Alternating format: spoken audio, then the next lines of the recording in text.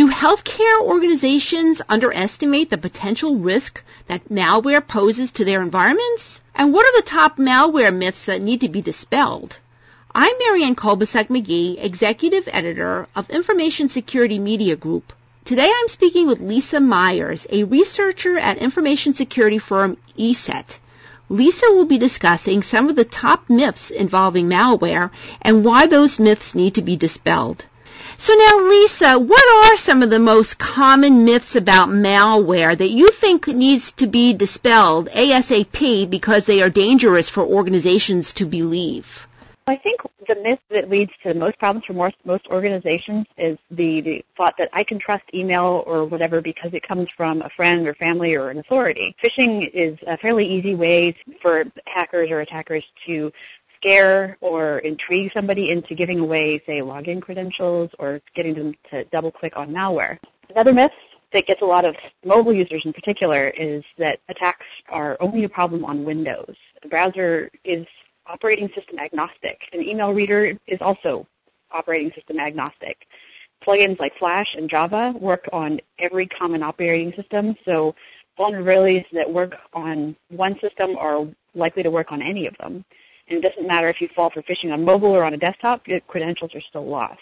And I think the myth that gets healthcare in particular in trouble is that attackers wouldn't care about us, which, it doesn't matter how small your clinic or how underpowered your machine is.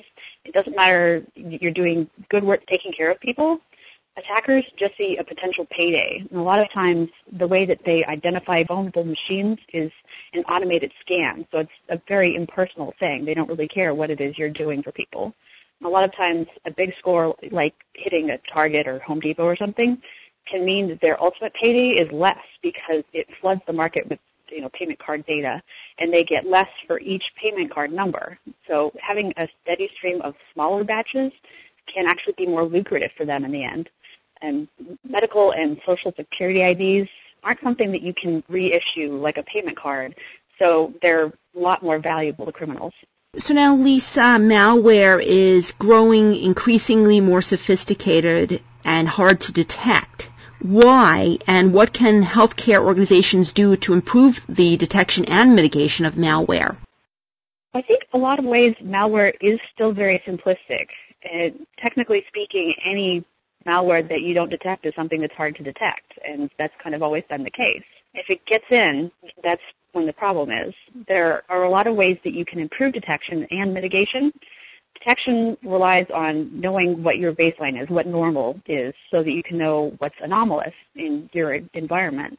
And that means knowing what systems in your environment, where's that weird old machine that's stuck in the back closet that's running, Windows 3.1 or something. And it means knowing what network traffic looks like on a regular basis, like what is kind of usual behavior for people in your organization. And so that way, if something weird happens, then you can know something has gone wrong. Then it's also important to kind of think of it as, for mitigation, it's good to think of it as like pieces of a puzzle. If the attackers get something like a user's login credential, if you have two-factor authentication in place, they can have that login credential, but they'll still be stopped from getting in because they don't have the second factor. And if you have your network that's properly segregated, even if they get into one machine, they may not get into the rest of your network to where the juicy data is. You mentioned multi-factor authentication as one way to try to prevent the hackers from getting in. Any other prevention sorts of tips that you have? What's the best way to prevent malware from getting into your systems in the first place? There are a lot of different ways that you can try and educate your users. So thinking of phishing drills as like a fire drill. So, every now and again you have a regularly scheduled phishing test that comes through, and you talk about what the proper response is. Like, for example, when you see a phishing email, send it to the IT department so that they can kind of catalog and keep a record of what sort of attacks are going on. Network segregation is another good way of doing that, so that your systems are not any more connected than they necessarily need to be, or there's controls at each point of segregation so that as people go into more sensitive areas, they have to have more credentials, that sort of thing. There's another thing called the principle of least privilege, which is basically saying that no one person or system or network gets more access than it really needs to do its job. And so on your home machine, If you have, say, kids who use your machine or guests who use your machine, you don't give them full admin rights to run whatever on their machine. So that can help potentially prevent malware. If they don't have the ability to run something that makes changes in the system directory, they'll be stopped from infecting the system. So now, Lisa, what new trends are you seeing with malware, and any predictions for what we might see in 2016? This kind of goes to what I was saying about simplistic attacks. Following trends isn't necessarily going to make you any safer. A bunch of people that are not in the field saying, okay, these are the things that are going to happen next year, if that's not what happens in your network, it's kind of irrelevant. Malware authors tend to stick with doing things that are the best return on investment, like they're going to go for the lowest hanging fruit. So they're going to find the people who are the most vulnerable. They can even use old malware at that point to get into networks. There's a saying in the malware research industry that you don't need to run faster than the bear, you just need to run faster than the next guy, which is to say you don't need to have necessarily like Fort Knox security. You just need to have better security than the other guy so that they'll move on and look for someone else rather than trying to get into your system. So now, Lisa, a power blackout that recently affected about 1.4 million Ukrainians has been tied to the espionage Trojan known as Black Energy. The attack appears to be the first time that malware has been used to facilitate a large-scale power disruption. Do you think that the healthcare sector might ever be targeted by a malware that could cause any sort of mass disruption affecting the operations of medical equipment or preventing access to patient data on a large scale, and why? It kind of depends on what you mean by large scale. This sort of disruption has already occurred in individual hospitals a number of times. Whether it'll happen on a multi-hospital scale, that kind of remains to be seen. If a vulnerability were to be published that caused a denial of service to a popular electronic health record platform, it's possible that it could be targeted by attackers such that an industry-wide problem could occur. And criminals are mostly after money, and stealth is not really achieved by knocking a bunch of hospitals over at once. But if someone were non-financially motivated, say someone who had a grudge against a particular hospital system, that's certainly possible. Is malware at the center of most hacker breaches that we see these days? And typically, what sort of malware is the most commonly used by hackers? Basically, any automated tool that an attacker might use to perform a breach could be considered malware, which malware just stands for software with malicious intent.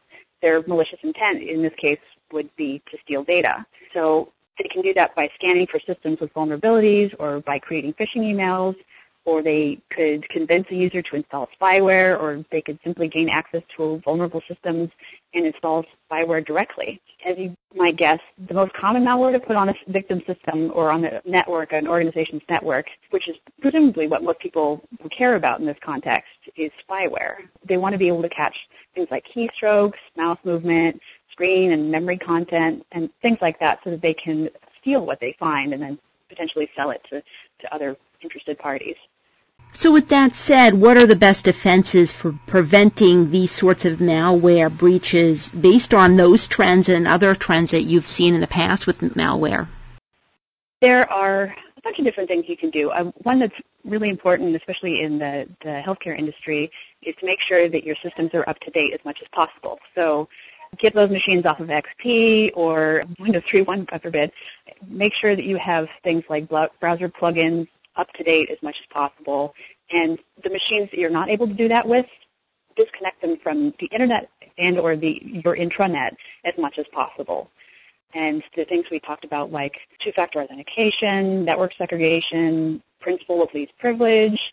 Encryption is another thing that's really important to healthcare in particular. If you can encrypt data on your hard drive, you can also encrypt it as you're transmitting it, like through email or on the web or instant messaging. And that's something that's particularly important when you have things like your data being sent via mobile or cloud, because most people's way of sending things on mobile is going to be through text messaging, which is, you can't really encrypt that as such. They have instant messaging applications that do encrypt it, and I've highly recommend people use that if they're going to go for, quick and more secure transmission of data. And cloud's basically a nice way of saying someone else's computer. And if you're going to have your data in the cloud, it's really important to have it encrypted.